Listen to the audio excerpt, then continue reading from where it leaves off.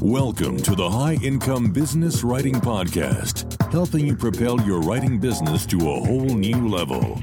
And now, here's your host, Ed Gandia. Well, hello, everyone. Welcome to episode number 20 of the High Income Business Writing Podcast.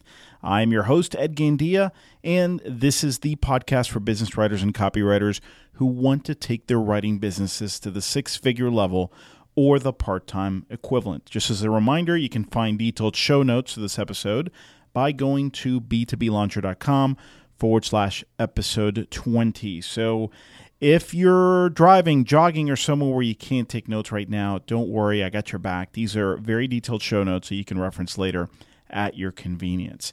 So for those of you who have followed me for a while, this is not going to come as a surprise, but I'm not a fan of quoting hourly rates.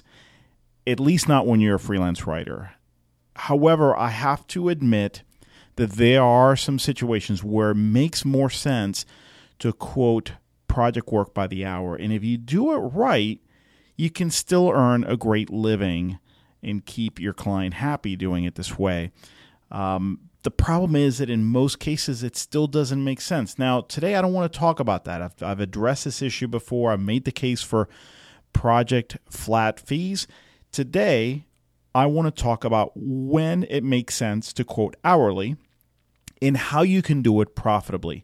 And I'm certainly not the expert in this area. So recently I was corresponding with a colleague of mine, a lady by the name of Catherine Andes. And Catherine is a web content writer and SEO specialist based in California. And she is excellent proof that you can make this model work. Catherine is consistently quoting $125 to $145 an hour.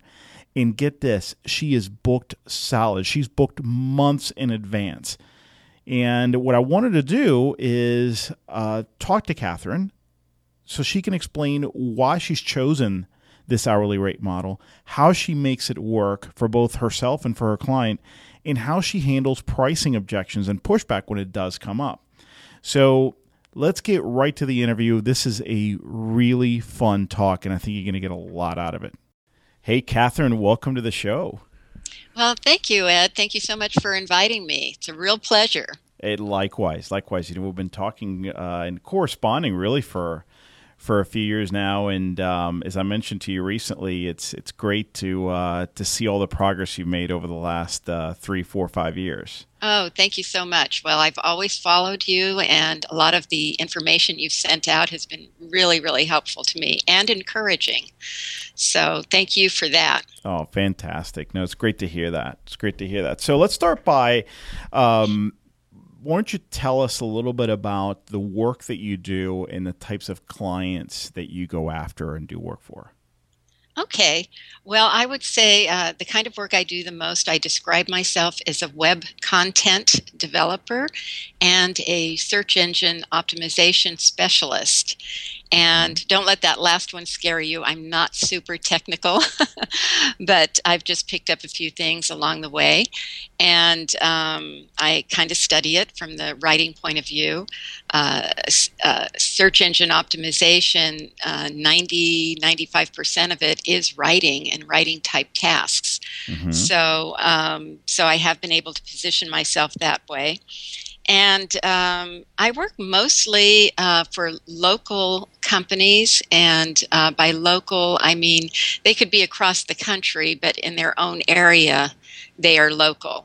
So it's not a big corporation. I do have a few clients that sell all over the country, but most of them are local, and I'd say most of their sales revenue are between $3 and $25 million, with the average being around $10 to $12 million a year.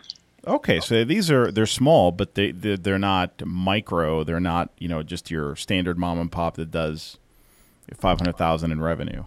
Right. Now, once in a while, I do get a mom and pop like that, but they are more. That's more the rarity. Okay. Can you give us a sampling of what maybe your last 3 or 4 clients, what types of businesses they are? Okay, well, even though I describe myself as a specialist in the home improvement industry, that has not panned out as well as I would have liked. But I do have some flooring clients, flooring company clients. I have a solar panels client right now, Hmm. and I have an accountancy firm. And an insurance firm. So you can see it's a really wide variety of specialties. Yes, and but you're so that's neat. Instead of focusing on industry on an industry or industries, you're open there, but your whole specialty is really the type of work you do. So web content and SEO. Correct. Great. Yes. And how long have you been doing this type of work? Well, I relaunched my freelancing business in 2008. Before that, from 2000, I started in 2003, and to be a writing business, and I did all sorts of things. I did grants, I did resumes. I'm in the state of California, and it started going broke in 2006, and all the grant writing work dried up. Hmm. So by then, I had picked up some print work. I picked up my flooring company client, and I had done some print work for him. And he asked me to do his website, which I did. And it was fine. It was a fine website, but he didn't do well in the rankings. So then I did some studying up and got some coaching. And that's when I relaunched my business, narrowed my focus in terms of, what I put on my website. During that time, I was really hungry. I needed work. So I would work with pretty much anyone who hired me, but I narrowed my focus on my website, what I promoted that I would do. So I would say this web content development and search engine optimization I've been doing since late 2008. And have you noticed that it's made a difference? In other words, the communicating the fact that this is what you specialize in, web content development and search engine optimization. Do people get that? Well, at first they didn't. They're getting to know it more. There was a lot of education I had to do. In terms of my web presence, yes, definitely. In terms of getting jobs on the ground, I had to invest in terms of education, which I do with my weekly now it's twice monthly newsletter, and I also write for the local business journal. And I do a lot of networking. So as people got to know me and understood what I did, then they started to grasp the value. Now, the interesting thing is in the last year or two, the business owners are becoming more savvy. And so it hasn't been as hard a sell as it was 5 years ago. Yeah, so 5 years ago, you could have talked about web, and why it's so great and important. And most people didn't get it. Maybe today, right? It's an issue of they already understand the value, and they're actually maybe even actively looking for someone to help them with a web project, whether it's their website or some kind of online marketing. Yeah, because I'm having to turn down people now, and I'm getting that. The biggest thing is, 5 years ago, they just wanted pictures and no words on their websites. And, it was really hard to convince them to let you write anything, which you need for search engine optimization and for selling and for differentiating you from the competitors. And now I'm getting people calling me saying, I developed my website, it looks good, but the writing, I don't have any writing on it, and 5 years ago they weren't doing that. So yeah, it's definitely better now. I've seen the same thing where people now get the whole value of SEO. It's no longer one of those things that, well, that's just not for me, that's for somebody else. Now they realize, we need to rank as high as possible. Yes. And definitely. I'm curious about, and we'll talk a little bit more about this later in the conversation, but I'm just curious, how have you seen your business shift in terms of the way that you land and find and land clients from 2008 through now? In other words, back then, how were you getting most of your clients, and how is that different from the way you find clients today? I guess it's really kind of the same. It's just that now I think if you stay in business long enough, you start to hit a critical mass, maybe, where all of a sudden it's a struggle to get clients, but all of a sudden you realize, like I'm having trouble right now personally dealing with having to turn people away. I feel like I'm a snob or something. And, for a long time, I went just even 3 years ago, I was having, 2 or 3 weeks where I didn't have any real work, and at a time. And then it went to where I always had work, but I didn't know the work was coming. And in the last 2 years, I've been booked. I haven't had any downtime at all. And now I'm booked until the end of the year, at least. Wow. So, for me, it's really kind of new territory. I kind of don't know how to handle it. But I would say in terms of my particular way of my particular method of landing clients, networking, article writing, and sending out my tips to prospects who have contacted me, but maybe they didn't hire me. Like right now, my solar panels guy, I had a meeting with him over a year ago, and he hired some other company to work for him, and then he came back to me a year later, and it was because I kept in contact with my tips. Mm-hmm. So that's always been a good way for me to generate business. It's just seems to have accelerated. And I do get some off the web, but I must admit the hardest clients I have to sell are the ones who have more money and who are, more online savvy. It's interesting. You wouldn't think that would be it, but I do. Well, maybe it's because they have an idea of what they're looking for, maybe a better idea, where I would think maybe a local small company would need more hand-holding and would feel more comfortable with that personal touch. Yeah, it could be. It could be that all the consulting I do is, that's where my value is. And with some of these other companies, except even the ones who contact me online need a lot of help. They're not the real super savvy. They're maybe more savvy than my local. I just find people who shop on the internet want to go a little bit more cheaply. Yeah. So it's not always, but it does happen. And it's interesting that and I agree with you as far as the critical mass thing. All freelancers who work their business consistently eventually get to a point where it starts becoming easier, and they do reach a point where they have to start turning down work. And it's interesting that that it's taken about 3, 4, 5 years, because that's what I find. What I've looked at is when I talk to different people and ask them when they finally reach that, it's usually a 3 to 4 year period. Where it's not that they're doing anything different, right? You're doing all the things that you've been doing all along, but I would guess that a lot of it is now word of mouth, referrals, people that have been in your newsletter for a while, and it was just a timing issue. Yes. That's great. Yeah. So tell people to hang in. Yeah. Very important. Do you have any advice for how to turn people down?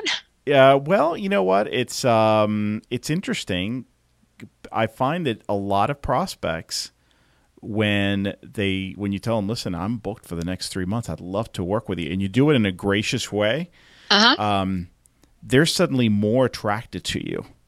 Okay. And now it's either like, well, you know what? We weren't thinking about, at first we thought there's no way we can wait more than 30 days, but I'm willing to wait. For her, I'm willing to wait 2 months or maybe even 3 months. But like we've had this conversation before, right? Where some people just can't wait. 3, 4 months. Right. In other cases, they'll come back. They'll come back. They end up hiring. They were so impressed with the fact that you were book solid and you were so gracious and so professional that the person they ended up hiring didn't work out, or the project got delayed anyway. And now when they come back to you, they're like super sold. Okay. All right. So thank you. I don't know. That's worked for me. I had one instance where a guy actually started trying to sell me on the fact that I needed to take him on anyway. Like really hard selling. It's like, hey man, seriously, I can't do this. That's cute. But that's only happened once. Yeah. Well, I've had people wait 2 months. I haven't had anyone wait 3 months yet. So that'll be interesting. You know what? 2 months is a long time. That's impressive, I Catherine. know. I've had 2 or 3 clients that way. So, yeah. So let's talk about really what I wanted to spend some time here on. And thanks for that background, by the way. That's really helpful. The reason we connected recently is that you price your work a little differently. You quote hourly rates for the most part rather than flat project fees. So tell me why you do that. Well, going back historically, I did it. I used to listen to lots, and I still do listen to lots of podcasts where there was differences, people debating what should you do.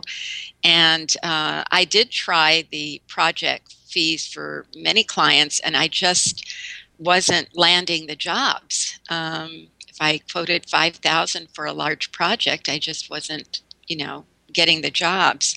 And then the few jobs I did get, I found that my internal hourly rate was not very good.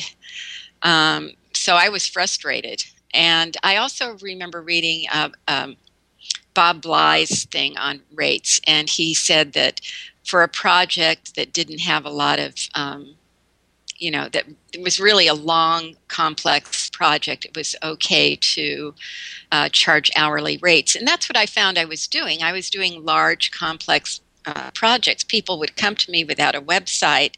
Sometimes I ended up building a website in a GoDaddy template for them. That was one of the things I did to survive, because I found people would be interested in me writing their sites, but when they found out that I couldn't also build it, I didn't get the job. So I had been webmastering my own site, which was a GoDaddy site.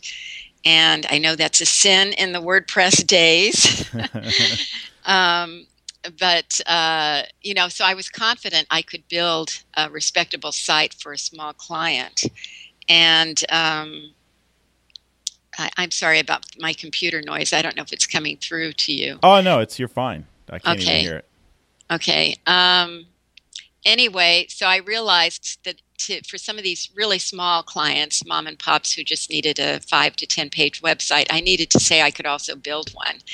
And I don't really like doing that too much anymore. I prefer to work with a web developer, but I still have one client right now I'm building a site for.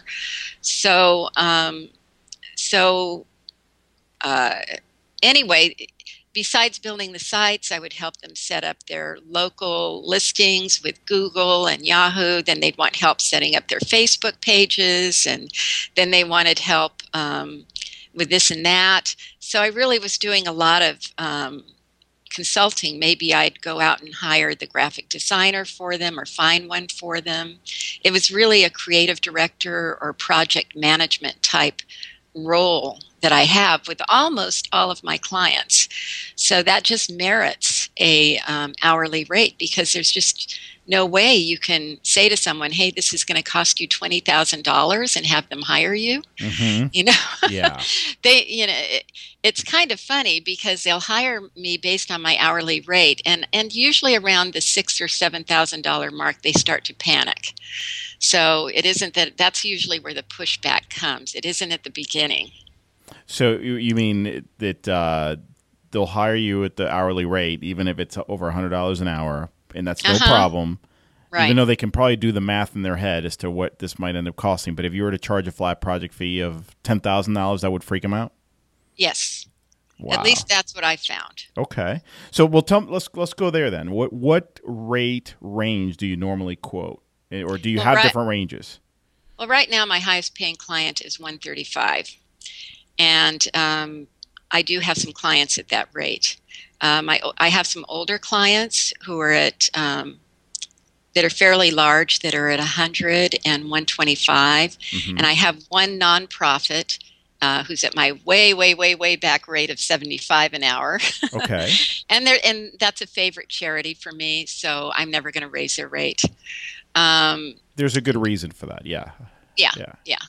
But so I'd say that of my commercial clients, the lowest I have is 100, and they were, one of my first clients. They're very easy to work with. They give me carte blanche to do whatever I want.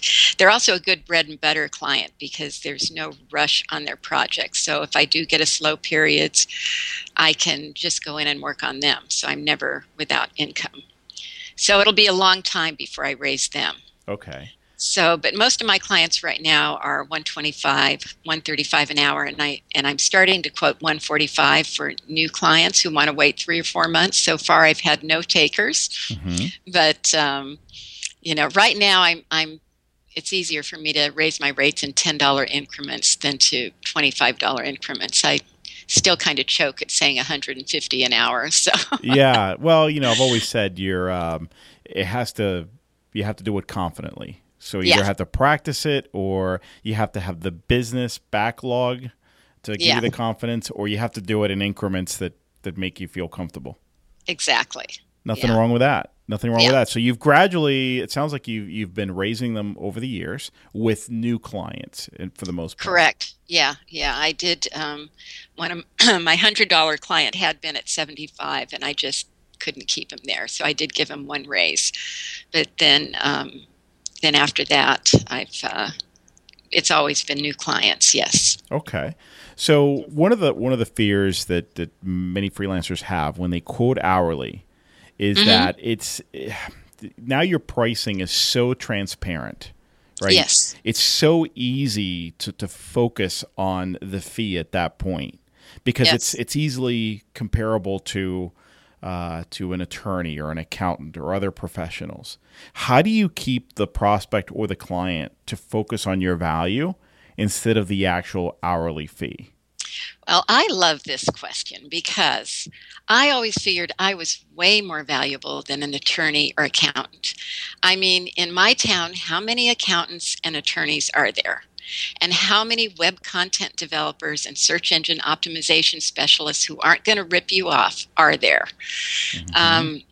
I guess one of the way I cite my value is, when I'm describing a page that maybe I've developed for a client, I'll tell them, this page, especially at the beginning, I'm more expensive than your average writer because I charge everything by the hour. But over time, my price does go lower as I know them.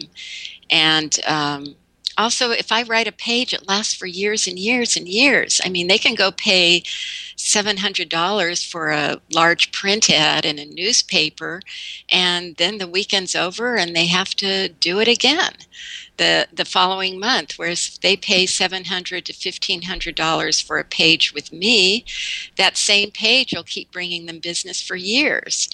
And, and I explained to them, like one of my clients, shortly after I optimized his page, he got an order for $150,000 worth of flooring. Wow. So I do try to point out, those kinds of benefits. Internally, how I'm able to justify it is, like I say, I think I'm cheaper than my accountant. I'm cheaper than my attorney, and I think I'm more valuable. And here in California, I know our rates are higher, but our carpet installers get paid $70 an hour. I think I'm worth more than that. Yes. So that's how, I'm able to say those kinds of prices without getting wrapped around the axle. Also, too, early on, this goes back to even my grant writing. When I first started my business, I thought $50 an hour would be reasonable. And I'm a widow. I have to pay for everything myself. I don't have any other source of income. And when I got my first clients at $50 an hour and realized I couldn't put in much more than 25 hours of billable time a week, I realized I wasn't going to be able to live very comfortably on $50 an hour. So I was forced to be real serious about my rates by my circumstance. So that was helpful to me. Scary, but helpful. Well, it's need is a very important motivator. Yeah, yeah. I love what you said there, because there's a couple of things that really stood out for me. Was the fact that, first of all, you knew that you had to tell yourself a different story internally in order for you to be confident in quoting and explaining these rates. So the Right. fact that you thought about how you're more valuable than your attorney and your accountant, and you believe that, and that's belief is so key. So I think that's a huge point. And then the other was the fact that, well, there were a couple of things, but one that stood out, I never heard anyone really explain it this way before, is that, look, yes, at the beginning I will be more expensive, but over time, as I become more efficient, now that I know you, your products, your clients, and so forth, I am actually, you're getting economies of scale, right? Right. I'm very efficient. I can get a lot more done for you in less time. And at that point, it's you're really benefiting more than I am. Yeah, and with my long-term clients, I'm not constantly renegotiating every time they have a project. Yeah, that's true, right? So they know what they're getting into. That's great. Yeah. That's great. So we talked about how often you kind of raise them, and the fact that you try to do this with new clients. It's easier to do it that way, of course. Right. But do you pay much attention to what your colleagues are charging, or how do you determine, maybe what you should try next? We talked about the $10 increment and so forth. But do you pay much attention to what other people are doing? Well, yeah. At the beginning, I did because and now I don't really have a lot of copywriting friends, and so. I don't really, and most of the ones I know are all saying project prices, but I do pay attention to what graphic designers charge and technical web developers charge. And I also realized that, again, there are more web developers than there are copywriters. There are more graphic designers than copywriters. So I always figured whatever they're charging, I should be a little bit higher. So if a web developer is charging $75 an hour, I should be at least $85, that kind of thing. Same with the graphic designers, because again, there's just, you got to look at, to us, it seems like there are a lot of copywriters because we know a lot and we see them out there. But, I can walk around my town and meet people who are into web development or graphic design, but I don't know anyone else who does what I do in my town. So that's kind of, I keep an eye on it, but I don't worry about it too much.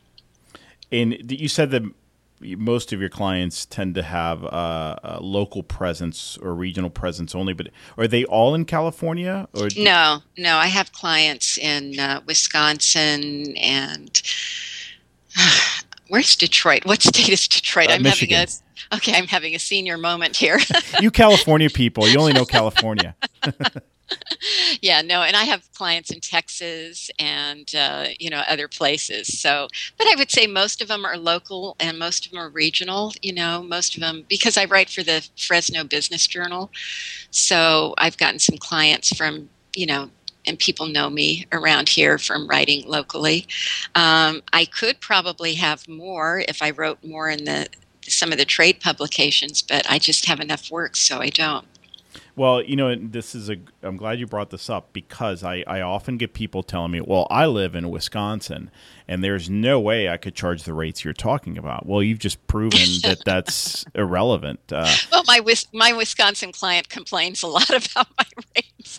Well, okay. Yeah, but he pays him. He does pay him. But he pays or she pays. So I don't buy into that. I think that's a story that we tell ourselves and we choose to believe. Are there prospects and clients who believe that those rates are ridiculous? Yeah. Are there some who will pay it? Absolutely. Yeah. And right now, I live in a small town. It's very rural where I live. We're a farming community. And I'm working for a local client in town, not in one of the surrounding cities. And he's paying me $125 an hour. So far, I've billed over $10,000 this year to him. He's a rich man. He has a company that is a very substantial company. He can afford to pay it, and he's willing to do it. Now, I talked to him 3 or 4 years ago. In fact, he actually unsubscribed from my email list, but I guess he heard about me around town and came back. So it's interesting, So yeah, no, if there are people in your community who are well off and making money, they can pay your rates. And by the way, we didn't really touch on this too much, but we've been talking about hourly. Tell me, if you were to take an average of the range that you bill an average client over the course of a year. Okay. Over the course of a year, I'd say the range is anywhere from $4,000 to $7,000. Mm-hmm. And I usually have 2 or 3 clients that are over 15,000, and then I have a few filler clients who are around 1,500 to 2,000. They might ask me to write a page for them. Yeah, that's good. Mm-hmm. That's good. You got some good diversity. You got some really big ones, medium and small. That's good. Right. And I did want to touch on. I wanted to talk about when the clients freak out. Oh yeah, what happens when you they're expecting 50 an hour and you tell them 135? No, they don't freak out at that. They freak out after I've been working for them and the project's taking longer than they thought and the bill's getting high.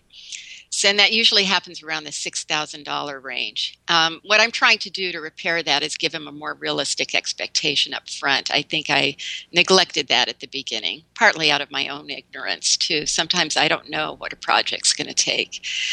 And then what I usually do if they start to freak out, I'll say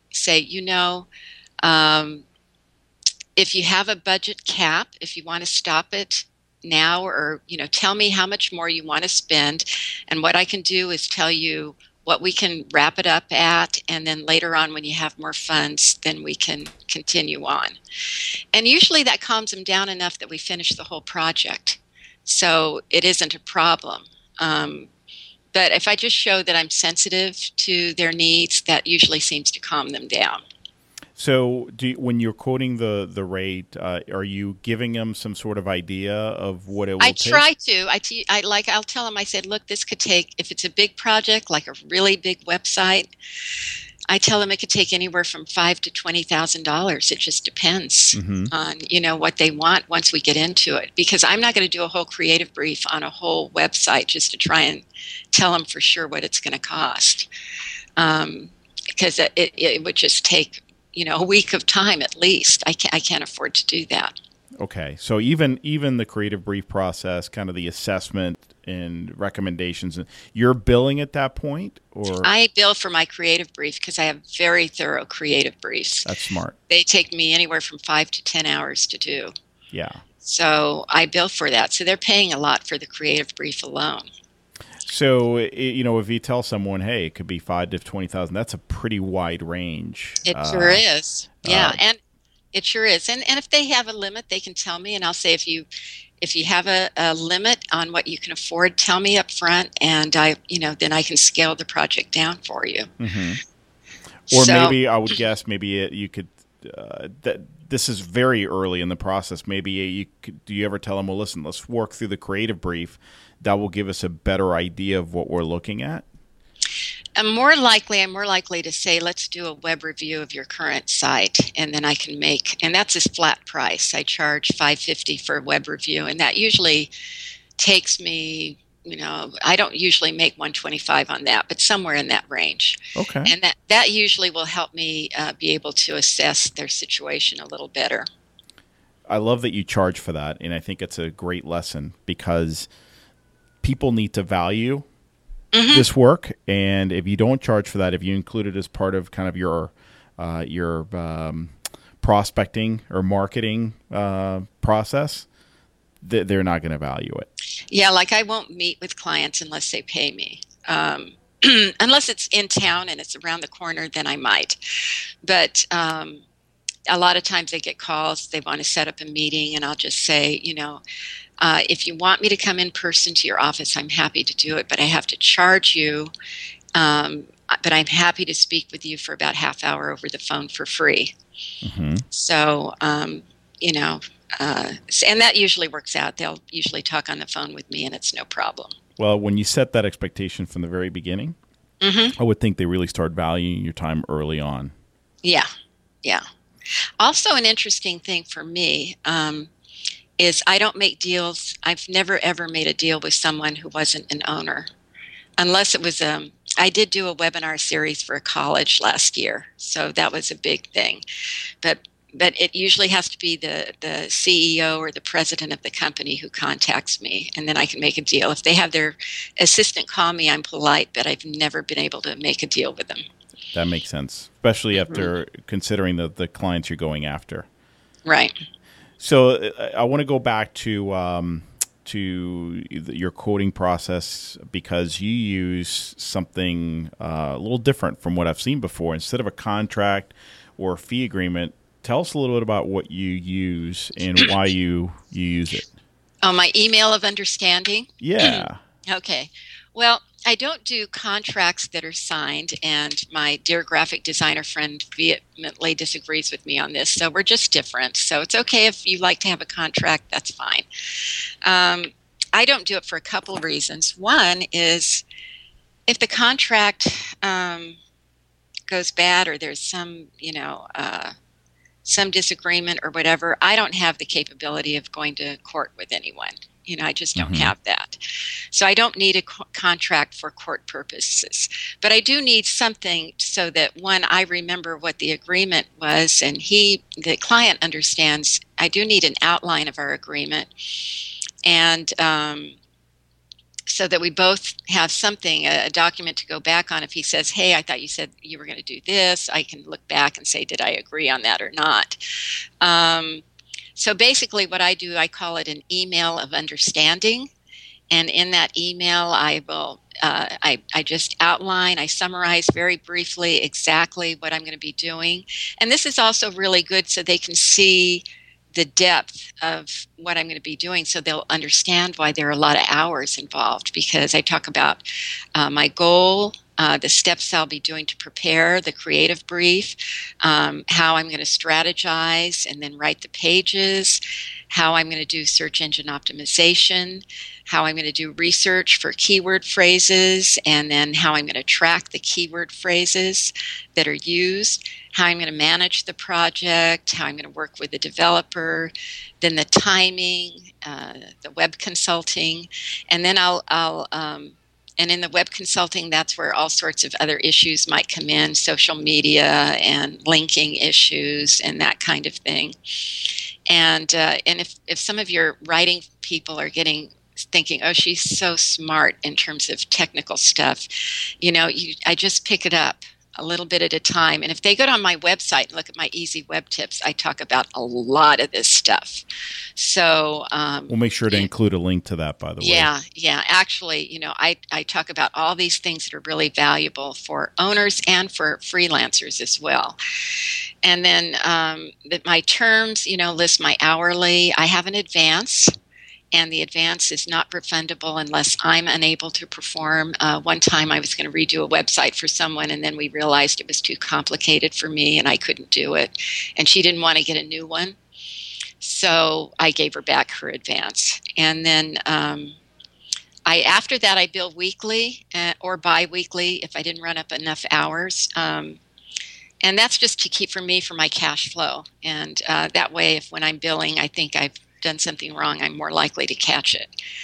And then I also have a little note in my terms that either party may stop the arrangement at any time, because I don't want people to feel locked into a contract. That's one of the things I feel that sets me apart from especially all these SEO companies that try and get them to sign up for a year for $400 a month. Yeah. I'm different than that. They're unhappy with me. They say goodbye, pay me for what I've worked, and we're all good to go. And then I have some, typical things about errors and omissions. And, I noticed in this email that I sent you, I left something out, which I will send to you. I need to put in something about SEO is nobody can guarantee rankings, that kind of That's thing. Important, yes. Yeah. So I'll fix that and then send it to you for the show notes. This is great. This is wonderful. You know what? As I'm reading this, you're like the anti-SEO scammer. Yes, I would think that a lot of your clients, right, have had that experience before, whether they've worked for these SEO companies or maybe they've talked to them. Oh, yes. That actually sets it up nicely for you, doesn't it? Uh-huh. So, yeah, this is such a refreshing change from what maybe they've been exposed to in the past. And I can see why they trust you and they like you. Right, right. It's just a nice little breezy document. It's not full of legalese that'll scare people off and send them to their legal department. Sometimes I do have a company. I had a nonprofit for their audit purposes. They wanted a contract or a fee agreement that was signed. And I did a webinar for a college, and to get the purchase order, I needed to have a contract. So I will do that if necessary. But for the most part, this works just fine. Oh, this is wonderful. Billing weekly. I'm curious. You ever have any problems getting paid on time?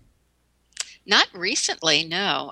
They're not always within 10 days, but most of my clients are good clients and they pay me promptly. A few years back, I think, I've been in business as a freelancer altogether for almost 10 years. And I think I've only gotten stiffed $200. So I don't think that's bad. That is excellent. Yes. And, I bet a lot has to do with you're careful about who you work with, and something else you said, you work and you're dealing with the owner. Yeah. I did take on some clients a few years back when I was more hungry. I had a client who called me and said he had just gone bankrupt, and I took him on, and he was a slow pay, but he did pay. Okay. But when you're hungry, you do things like that. Yes. Even if he had not paid me, he was a really, really good sample in my portfolio for years and years. And because I had a lot of success, I got him high rankings. And then the fool went and had somebody redo his website, and his rankings fell, and he didn't call me back. And that's okay. Well, it's for the best. Yeah, it was fine. I was actually kind of relieved, So that's okay. Well, but he did pay me. He was a slow pay. I don't. The main thing is they pay. If they're slow, it's not great, but the main thing is they pay. It goes to show that, this getting stiffed idea as a freelancer, I think it's really reserved to certain sectors of the business. I know magazines, newspapers, very, very difficult. But, a lot of people assume that that's the case everywhere, and it's not. I found that corporate America is the same way. I've never gotten stiff from a corporation. Or by a corporation, and it's interesting and great to hear that even local businesses are right. Good. I always get an advance, so I figure, if I lose out a little bit, I at least got the advance. And then, because I'm billing weekly, if too much time goes by and they don't pay, then I can just stop work. Or slow it down so that I'm not, but that it just hasn't happened. Yeah. I haven't really had to worry about it. Well, you're working on a critical part of their business, and I did want to point something out that I think helps you get these rates, and I would think, you tell me, but it's the fact that you're working with companies where this is tied to revenue generation. Yes. Right? This is not we'd love to have this beautiful site. This is we need business. Right. So that makes a huge difference. Yeah, and I've got some great testimonials on my website, and that really sells them. It just, I had one client came and left a testimonial on my voicemail, and I recorded it into my computer and put it on there, and it's great, So. Oh wow, it's a great idea. I love that. Yeah, I thought I can't let this go to waste.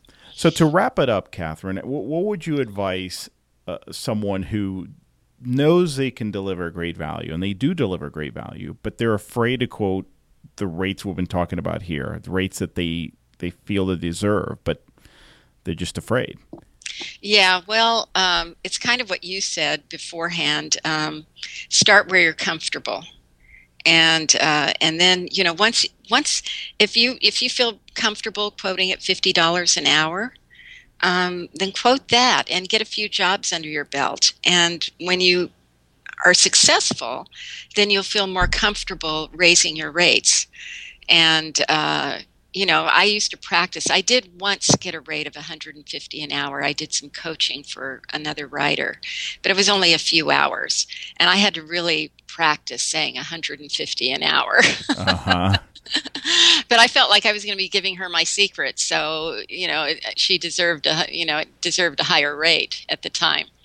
So so I did have to practice, but I still was uncomfortable, I have to admit. So I just say start where you're comfortable and quote that rate. Once you get a few things under your belt, you'll be able to go higher. Yeah, your confidence will be up there. The 50 will be, that's no big deal.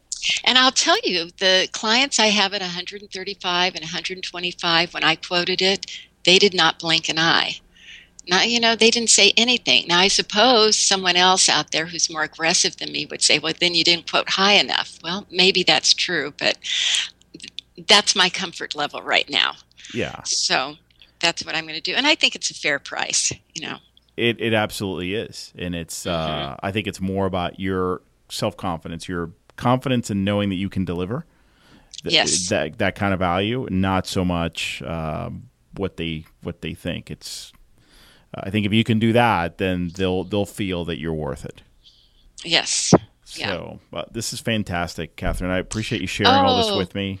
Well, you're welcome, Matt. And we'll post this in the show notes. But where can listeners learn more about you? What's your website? Okay. My website is andesandassociates.com, and Andes is like the mountains.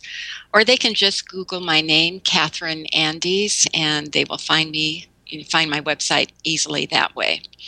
And like I say, if the technical stuff they should not be afraid of. I do recommend as much as possible that freelancers webmaster their own website so they start to learn some of the things about technical issues, because at least if they want to work with local businesses like me, because very often I am the go-between between the client and their web developer who speaks a completely different language. Mm-hmm. And they cannot communicate with their web developer, or better, I should say the web developers don't know how to communicate with the clients. Yes. So very often I'm the one in between that can go back to the web developer. Half the time I don't understand them either, but I'm not intimidated by them anymore. I used to be, but I'm not anymore. So, I can sort of say, cut the what, and let's get it done. So. Love it. You're a translator. Yes, that is one of my jobs. Well, again, Catherine, thanks for joining me today. Thanks for all welcome, your advice. Ed. It was really a pleasure. Okay, thank you so much. Well, folks, there you have it. That is clear proof that you can actually make a very nice living working by the hour and quoting freelance writing work by the hour. And it's also proof that a lot of our fears about quoting high numbers is unfounded. I think when you position yourself correctly, and by that I mean when you position yourself as an expert and you provide credibility elements that point to that expert status, and when you consistently prospect and when you quote confidently, amazing things will happen. But as Catherine said, this doesn't always happen overnight. She's worked very hard to get to where she is today. I think that was very clear in our conversation. And she just kept at it and kept pushing herself and her rates, even during times when things weren't looking so good out there. And she's always been willing to take a chance. That's one thing I really love about what she had to share with us today. So a few quick announcements. If you have a great story to tell, if you have success tips, strategies that have worked well for you, and you'd love to be considered as a guest for a future episode of this podcast, I would love to hear from you. So drop me a line, ed@b2blauncher.com, just to get an idea of what I'm looking for. Just take a listen to some of the episodes that I've done here and some of the interviews, and you'll get a really good idea of what I'm looking for. I'm looking for proven tips, proven strategies, success stories, things that you do and maybe do very well and better than many other people, or maybe some insights, strategies, tips, approaches, models that you've discovered that have worked well for you. So if you have something along those lines, drop me a note and let's talk, let's connect. Also, if you've enjoyed this episode, I'd be very grateful if you shared it with friends and colleagues. And the easiest way to do that is just go to the show notes page, b2blauncher.com/episode 20, the number 20, and use any of the social media sharing buttons that you see there. And if you've enjoyed this show, it would mean a lot to me if you gave the show a quick review or a rating on iTunes. And the easiest way to do that is just go to b2blauncher.com/iTunes. Just a quick star rating or an honest sentence or two about the show would be awesome. And in fact, I want to thank some of our most recent reviewers, Adu Nate, Sam Loveland, CK Luther, and She Brooklyn. I really appreciate you giving me an honest review and a star rating. It means a lot to me. This is the kind of work that can get a little lonely at times. So knowing that people appreciate your work is just wonderful. It really brightens my day. And also from a rankings perspective, it does help get the show more visibility, and it helps get this information in front of people who could really use it. So this brings us to the end of the episode. I am your host, Ed Gandia. Thanks so much for listening. I hope you have an awesome day. The High Income Business Writing Podcast is a production of B2B Business Launcher. Learn more at b2blauncher.com.